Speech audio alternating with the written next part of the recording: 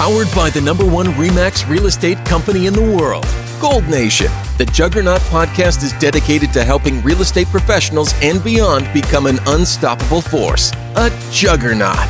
We believe when the real estate professional thrives, everybody wins. Released the third Wednesday of every month, each episode will leave you inspired, energized, and ready to be unstoppable. Want to learn more about the Juggernaut podcast? Go to www.juggernautpodcast.com. Here's your hosts, Stephanie Flood and Anthony James. Hello and welcome to this episode of the Juggernaut podcast. My name is Stephanie Flood and I'm here with my co-host Anthony James. Hey, Gold Nation. Hi, Stephanie. Hi, Bernadette. How are you today? I'm great and delighted to be here. Thank you. Excellent. And that is our very special guest today, Bernadette Augustine. Bernadette, as you might have guessed there, is originally from Ireland. She's been with RE/MAX Gold Nation now for 7 years, licensed for 20 years, and runs the number 8 team in all of Gold Nation based on commission volume. So we are very excited to get to talk to Bernadette today. She has some fantastic stories to tell us, and we're all going to have a great time here together. So to get us started, Bernadette, of course, we know you as a team leader in the Sierra Oaks office, but I would love it if you could share a little bit about your background to get us started. Well, first of all, I grew up in Dublin, Ireland. I'm one of 8 children. My mum was brave enough to have 8 children in 16 years. And very fortunate. We had a great education. I went to college, became a PE teacher. And Ireland at that time was tough. It was quite depressed, really, economically. And I had come to America as a student because that was like a gift when you were a student to come to America and work, and you had enough pocket money for most of the year. So I always loved America and thought one day I might end up in America. So once I taught school in Ireland for 1 year, my friend and I decided madly that we would go to America and hitchhike through North and South America. So that was, we decided that Ireland wasn't as adventurous as we would like it to be at the time, and thought we would head to America, and that's what we did. Did you go to school with Brian Buffini? I did not go to school with Brian Buffini. I would love to have known him, though. But we did grow up in the same city. He's pretty amazing. Yeah. No, I didn't. I went to a very small little college, PE college, and it was very lovely, great times. But I felt that there was something else for me. I felt lonely. It felt like there weren't as many opportunities, and I wasn't great about being a rule follower at the time either. So, So one of 8 children, is that yes? Is that correct? Okay, yes. so how lonely? 8 children. That sounds like pure chaos inside of the household. Can you just, before we kind of get into some of the questions specifically, I know you have some great stories to share with our audience today. I want to hear a story about a day in the life of your family with 8 kids in Dublin, Ireland. So what comes to mind? Well, when there were, I don't even remember how many kids there were at the time, but we were heading on our holiday and we had a Morris Minor. And I don't know if you're familiar with a Morris Minor. It is the same size as a VW Bug. And my father had built a crib that you would put on the back of the front seat to put the baby in. And it had very severe square edges, and there'd be 3 children in the back, and then the baby, and we used to bounce the baby with our knees because it was annoying. And then my mother would be sitting in the front with another one, no seat belts, suitcases on top, and we'd complain the minute we left, are we there yet? And my poor parents, I don't know how they didn't throw half of us out the window. Oh my goodness. But it was chaotic, but that was life then. And, parents were very focused on, my father was a principal of vocational school, super hardworking. So all of the children had to help out all the time. We didn't have dishwashers. We had a washing machine, but we didn't have a dryer. So even in the winter, I used to wonder why we put our clothes out on the line and you'd look at them the next morning and they were frozen. and somebody would say, well, the wind will come up and, it'll help dry them a little bit and you'll bring them in. And we had one bathroom in the house. So it was exciting. Yeah. And we were very fortunate. Exciting and chaotic all at the same time, I'm sure. Exactly. And you had to share. Yeah. So I want to kind of hear, what went into the decision-making process. At what point in your life, in your family life, how old were you when you ultimately decided, you know what, it's time for me to spread my wings. I'm going to go check out this place called America. And I know you got some great stories to share, but what went into that decision? And then, what helped you stick to that? Because leaving your family and coming to America where, I don't know, did you know anybody out here? Like, what was that like for you to transition to America and kind of start all over with your family back in Ireland? Well, I think actually it was something that I didn't make a decision one day. I think it was a process. I would come to America as a student because my father expected us to work and make pocket money during the summer because putting kids through college wasn't inexpensive. So I loved my time in America. I felt I belonged. I felt immediately that there was a sense of freedom. There were opportunities that I didn't have at that time in Ireland. They're there now, thankfully, and I think it's so amazing and wonderful. But there was a loneliness for me that I felt, and I'd grown up in a very strict school system, and I wasn't your normal student. All of my family were straight-A students, and I was the one who barely got through. And I'm sure I think I was mentioning to Stephanie another time, I'm sure I have lots of learning issues, but there was no diagnosis for them then. So if you had dyslexia or you had a learning difference, you just, you went to school and you tried to make the grade. And I always felt that was a big struggle. So I always felt a little less than. And I remember in school being told that I'd never amount to anything. And I kept thinking at the back of my head, but I don't think I'll be nobody. And I think coming to America as a student and seeing just the joy and the freedom and the opportunities was huge. So when I taught school in Ireland for 1 year, I realized very quickly that I loved the students, but I didn't love the system. And I think it was mutual. So I was young and I was bold, and I wanted to break out of that kind of mold. So I had a friend who we said, look, we've both been to America. Why don't we just leave for a year and see where it takes us? And that took us to arriving in New York. We knew a family there, and they kept us for a while. We had waitressing jobs. We couldn't even afford 2 pairs of shoes. So she'd do the early shift and I'd do the late shift.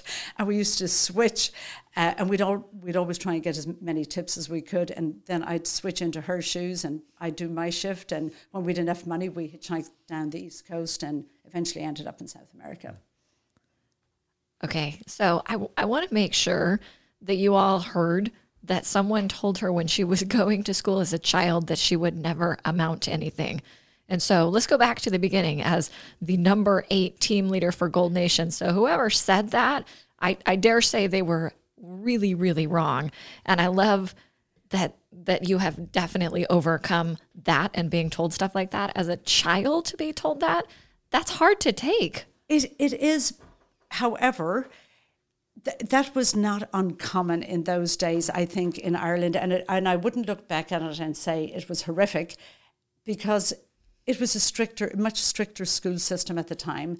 And that was common. People wanted their children to do better. So the school systems were very, very different. And I think we've gone to the other extreme now. You get a medal for getting out of bed and brushing your teeth.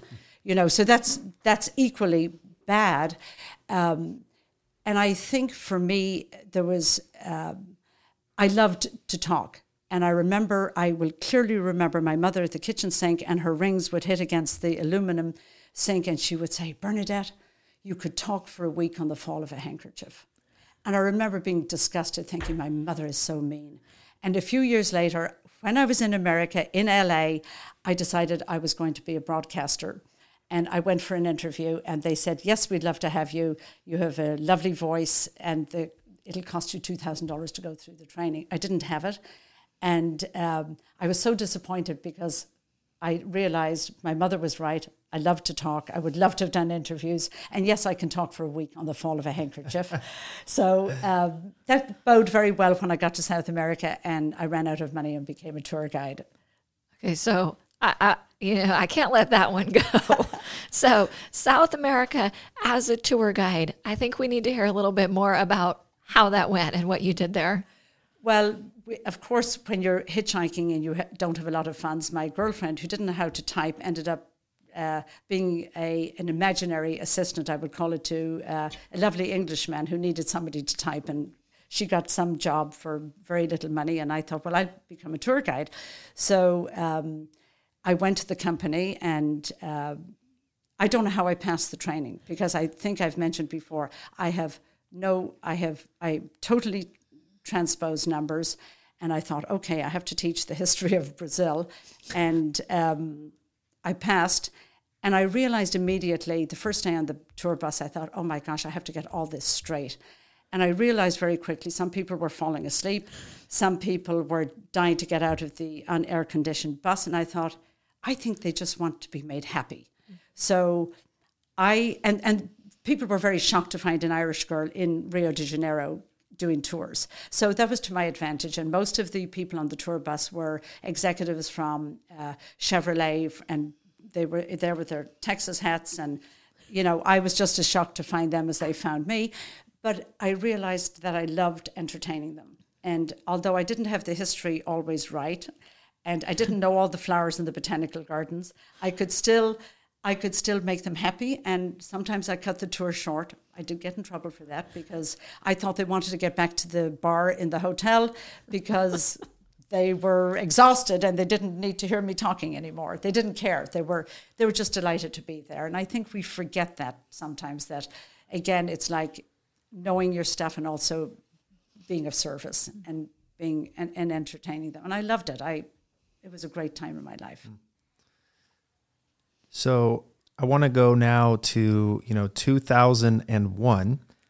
I think it was June of 2001, and you decided, I'm going to check out this real estate thing. This might be a good fit. And certainly you have all of these great life experiences that bring you to this point of deciding, I'm going to check out real estate.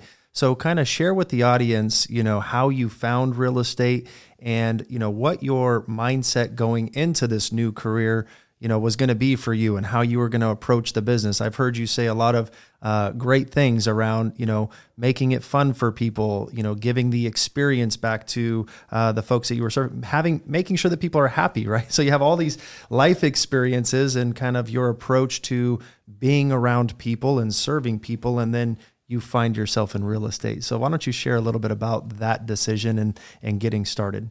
That decision was made actually very easily when I was in Silicon Valley and running a corporate travel agency for two gentlemen who thankfully told me I was a jack of all trades and a master of none, and asked me where I'd like to be in 5 years, and I said driving a Jag. And in 5 years I was the president of the company and I was driving a Jag. And in Silicon Valley, the only thing bigger than people's paychecks were their egos. And I knew from my tour guide days that if I could not give them the highest level of service, I would be eaten alive in Silicon Valley. That was all I had above my competition. Needless to say, when I started the company, I had no experience, but I was willing to do whatever it took. I would meet with people from small little companies around where we had opened up the travel agency with no equipment, by the way. I used to run to the airport to get their tickets. They didn't know that. But I knew that was my biggest ticket, was to be able to identify with them. And it didn't matter that they were super demanding. I could match whatever the demands were emotionally for them. And I realized very quickly that I had to have in place other people who would help me. And those would be the airline executives, so that when I got a phone call from Chicago from an executive who was stuck in a snowstorm and needed to yell at somebody, and it was me, I could do something to make it better. I couldn't get him out of there quicker, but maybe I could have a limo pick him up. Maybe I could send flowers to his wife. Maybe I could do whatever it took. So I invested an awful lot of my time, energy, and resources to make the experience great. So I did that for 15 years, and then our beautiful son arrived, and my husband was consulting in Sacramento, and I wanted to get into something where I could have a flexible schedule for our son. I stayed home for the first 5 years, was very grateful, and then went to school at night to American River College and got my license. But I would go to open houses all the time, and I would watch how those agents were, and I thought, I can do this. And I wasn't always greeted very well, and I was told, oh, you're just a lucky Lou. Oh, you just live in the neighborhood. And I'm thinking, interesting. Yeah, it's like, again, going to that restaurant for a great meal, but you're not greeted well, so the meal doesn't mean anything to me. So that was natural for me. And I've never looked back. I totally loved it. Yeah, I think it's worked out okay. So when we look at your team, and you have this very strong group of powerful women that all work together. I love the photos that you all post. I love the marketing that you have, the way that it's set up. The pictures are really great, and they show the relationships that you have within that team. It's very clear that you all are close.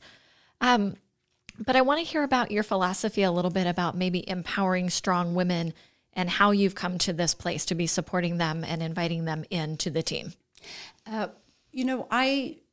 I think one of the things that I do is I am one of them. We are all together. It's not about me and my team. It's about us. We're very collaborative, very strong, intentional women. I think what we have is incredible respect for each other. We don't always agree. We have some very lovely disagreements at times.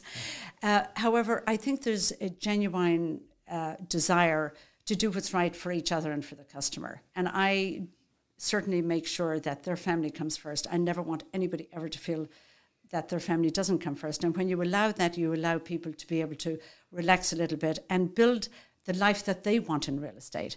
It isn't about me. It's about one of my team may be way more competitive and want to do way more volume. And for somebody else, depending on their family situation, maybe it's a little bit less, maybe it's a lot less.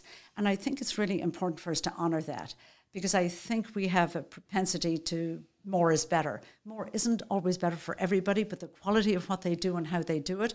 And I think eventually it becomes a little bit more for them. But I go back to my PE days. If you have a team, they're my first customer. So I feel like I'm 911 for them. It doesn't matter if it's 7 a.m. or 8 o'clock at night. I will always take their call. And we also have our own thread, and we text each other.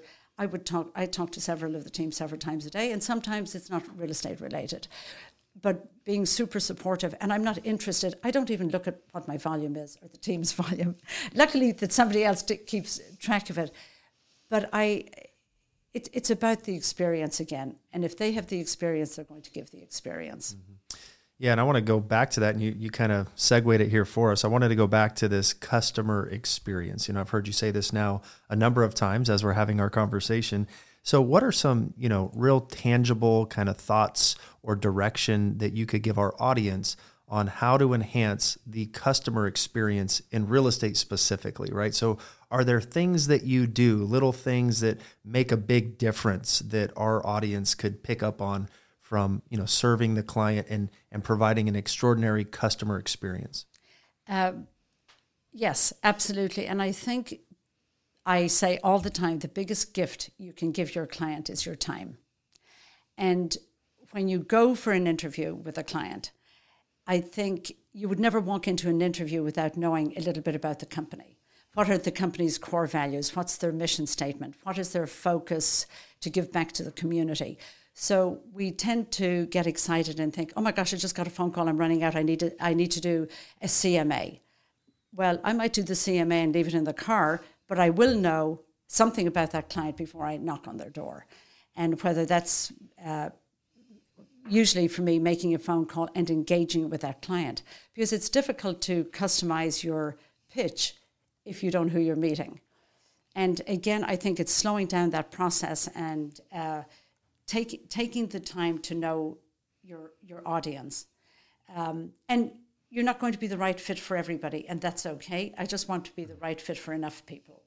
So honestly, I think time well spent, and as you all know, my biggest tool is my phone. I have no problems making 20, 30 phone calls a day. I love it. I'll talk on the phone all day long. Yeah. I'm reminded of an experience that I once had at a dry cleaners. So, I've been to a lot of different dry cleaners in my day, And there was one dry cleaner that I went to drop off some suits. I came back a few days later. I pick up the suits. You pay for the suits, and usually you just walk out. Well, the gentleman on the other side of the counter proceeded to then grab my suits and follow me out to my car, open my door, and then he handed me one of those little mini bottles of wine that probably cost him, $3 or $4.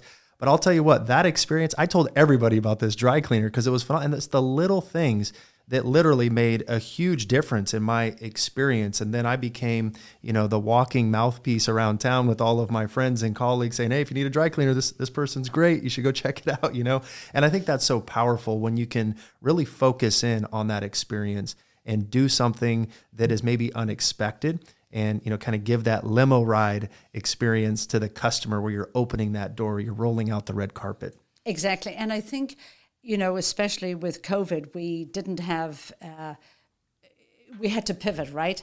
And for me, pivoting was picking up that phone and making phone calls. It was lonely for everybody. We were isolated. And I think it taught me, again, the power of communicating. And we all do it differently, and there's no right way to do it. For me, I would prefer to talk to somebody all day long rather than text. I think for me, I have had miscommunication because of texts. But if I'm hearing somebody's voice, I can hear the emotion and I'll know where to go. But with texting, and I'm not saying it's wrong at all, but do what feels comfortable and what you're good at. Yeah, pick up the phone. That's such an important message that I think so often it's easy to kind of try to hide behind text. It's a really good reminder to talk to people, and that especially now as there's so much more text and email communications.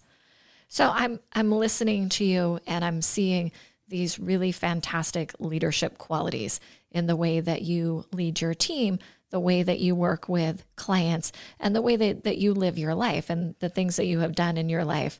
What in particular maybe has helped shape you into such a great leader where you're so inspired to help others and help to lead them? I think clearly I mention regularly I have become an American citizen a long time ago. I am so grateful to this country for the opportunities I've had, and I sincerely mean that. I feel grateful every day that I've had the opportunities I've had. And I think joining RE/MAX and realizing, I was talking to JC one day and she said, you should have a team. And I thought, are you kidding me? I just want a bigger desk. I just want, I don't need anything. And then I thought, you know what, that would really probably be fun. And as I started putting the team together, I thought, I've had great success in this business.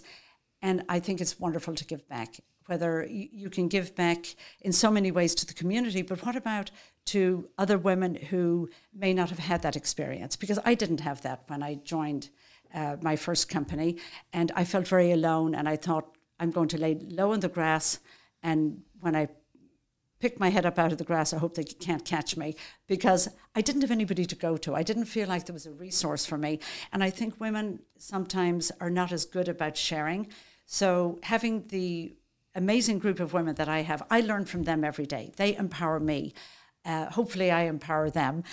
But we empower each other. And I think it's really important for women to do that. And I don't think I saw that. And the more I spend time with my team, the more I absolutely love being with them. And we have the most amazing meetings. I'll be the first one to admit I never have a clear agenda, and it's never written down. But we come up with wonderful ideas, and we're super supportive and collaborative, and they're all brilliant. I'm still here with my phone. It's an interesting time right now just in society and in the world, kind of coming out of the pandemic now after 15 or 16 months of, kind of isolation and being confined to Zoom screens and technology and lack of human interaction and contact and all of those things. And so here we are kind of coming out of that. And I think it's interesting because the things that you're talking about are taking us back to the basics of our business, which is the experience of the customer, the phone conversation, the face-to-face interaction. And I think that that is a huge advantage for our audience to really pick up on. That, coming out of this to, kind of hit that reset button and to go back to some of the basic fundamentals of our business, not to, let go of technology. It'll always be there to supplement and everything. But, going back to, hey, I want to take you to lunch. I want to get together for coffee. Let's have a conversation. And really bringing that back into society and into their business, I think, is a really important thing for us to be considering. And, I think a lot about service, as we have discussed. Service is intangible. And a lot of people are uncomfortable with that. They would prefer to give the client a candle or look at the lovely car or look at the house. But the reality is the intangible service is what makes the connection emotionally and the commitment for the client to work with you. When you go to visit a doctor, you have to feel that comfort level when you go to your hairdresser. So you have to have that. Well, I think there are three elements to being successful, and that's empathy, ego, and drive. You have to have that empathy, and you have to have enough confidence and ego to be able to deliver your communication, and then you have to be very driven. And to me, that's the race you're in every day. And you can define that however you want, and there are many people who will do things so differently, but I think it's really important to be comfortable with what you're good at and to stick with that. And I, as you all know, am very not techie, and I admire that, and I love it, and I can see what some of my team are doing marketing-wise, and pick what you're good at and stick with it. But don't forget, you're still in the service business. And when you are in the service business, you have got to communicate. Yeah. I want to pick up on this word you said, drive, right? Got to have the drive. So question for you is, what keeps you, going at this point in your career, right? 20 years, this incredible team, this great success, right? Like, things are good. And I think that that's an exciting place to reach and arrive in one's business. And I think we all strive to get to a certain level. But what keeps you moving forward once you reach a certain level that you once dreamed of maybe reaching earlier in your career? Now you've kind of, come to this pinnacle point. How do you stay focused and motivated and driven to keep pressing on? Very easily. I got sick when our son was a year after I started in the business. And I remember thinking, I hope I see my child play football in college. And 17 years later, I think every day above ground is a great day. I'm going to love it. I'm motivated. I'm driven. I work out, and it's not a difficult thing to do. And every day I'm grateful that America has given me this opportunity. I never lose sight of that gratitude. And it was something I spoke to my son about when I was sick. I said I remember I would drop him off at school, and every day I'd pick him up and say, what are you grateful for? So living with gratitude is a huge thing for me, and it's very easy to be motivated. Gratitude is a very powerful motivator. I love hearing that in this conversation. I really love that. And especially instilling that in your son at such a young age, where now I'm sure he thinks like that as well. So I'm so inspired by your drive and your willingness and your hard work and never giving up and persevering, the tenacity. I could go on and on with all of the things that you've done and where you've been successful too in the tour bus situation that you made the best of it. You made it work, of building the travel agency, of coming into real estate. It has all worked out. So I'm curious, what advice would you give to somebody else who is feeling like maybe they can't do their dream or their current dream or what they're trying to do? What advice would you give them to kind of stay the course and be able to achieve that dream? Gosh, I think we all have it in us, and surround yourself with other people who will encourage you. Because when I was in the Bay Area, I became a court-appointed advocate for children at CASA. And I remember we had 4 children in our life before our beautiful son arrived. And I remember those children being so despondent, and they were in group homes, and they were very much a part of our lives.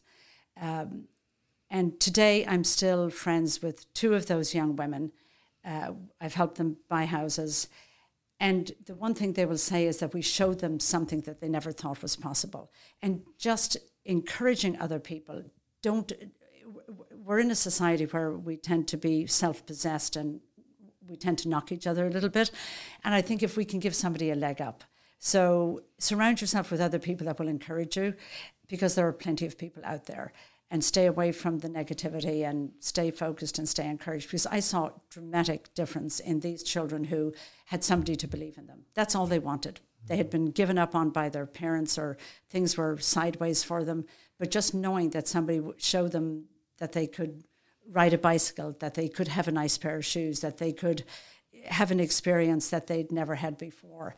It's that kind of, it's a little bit of kindness, and don't give up on yourself ever. And for me, that's working out every day, starting my day off. Brian Buffini did like an online podcast or Zoom or something like that. And he did his, Brian Buffini bold predictions for the market and, what's to come. And just kind of curious to get your perspective. I mean, 20 years in the business, you've got this great team. You're very much in the trenches, serving clients at the highest level, doing, great deal of business. And so what do you see trending in the industry right now, or where do you think things are going? What's your bold prediction for the future of real estate? Well, as long as I'm in the service business, there's room for us. And technology is definitely changing our whole world, for sure. I think we're going to see more and more people, using all the benefits of technology.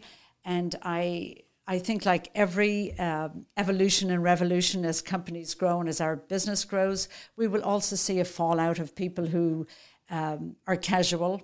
I think you have to be, again, I think the winners are going to be the ones with the stick-to-itiveness, who will use the technology and also use their level of service that they can give their clients. I'm not too sure whether we will keep seeing the influx in Sacramento that's started. It appears like we're now on the map and there's no end in sight. I don't know if I have a lot of other big predictions for you.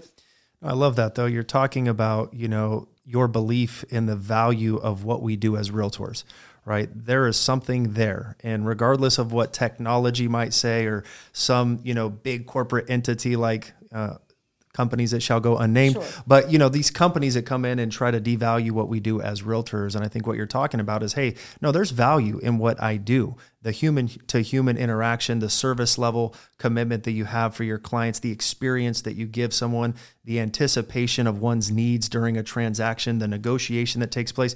I got to tell you, the negotiation piece alone is huge. I recently bought a new vehicle. And, I had to do it all by my lonesome, and I'm a terrible negotiator, right? But I can negotiate great for somebody else, yes. And so I see that, as an agent as well. Like, we trying to buy a house by yourself and negotiate for yourself is not necessarily the easiest thing to do. And that's where we come in, and that's where we can advocate for our clients and, be that voice for that individual. Exactly. And I think one of the things that's really important is your ability to be able to, as you said, to navigate and negotiate along the way.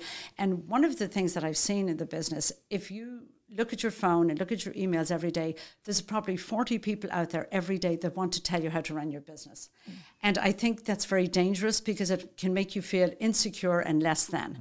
And if I have one more person telling me that they can get me listings in my zip code, I'm going to hit them over the head with a frying pan. So you have to get rid of the noise, and you have to focus on what you have to offer, because you will be undermined very easily if you start answering all these calls. And I don't like to be rude, but if honestly, at some point you have to say, no, thank you. And you will be intimidated into trying something for $100 or for free, and then 6 months later it's on your credit card. Mm-hmm. Focus on yourself and your strengths and work on those, and don't forget the essence of what our business is. Very well said. So we have covered a lot of ground today and really gained insight into you. This has been so much fun. Wondering if you have any final thoughts that you want to leave with our listeners here today. Love what you do, live every day with gratitude, and go rock it. Fantastic. Well, thank you, Bernadette. It's been a privilege, and I've really enjoyed our time. And I hope the listeners here within Gold Nation have enjoyed this month's episode of the Juggernaut Podcast. Bernadette, thank you so much. Oh, thank you both. It's a pleasure. Thanks. Great. All right, everyone. We'll see you next month on the Juggernaut Podcast. Take care. Thank you for joining us and listening to the Juggernaut Podcast. Our vision is truly to inspire our listeners to become an unstoppable force, not only in business, but also in life. To develop that Juggernaut mindset that will embrace conflict, overcome adversity, and influence positive impact in the communities we live, work, and serve. It is time to awaken the Juggernaut in us all. We look forward to bringing you another inspiring episode next month on the third Wednesday right here on the Juggernaut Podcast. Until then, take care and continue to be unstoppable.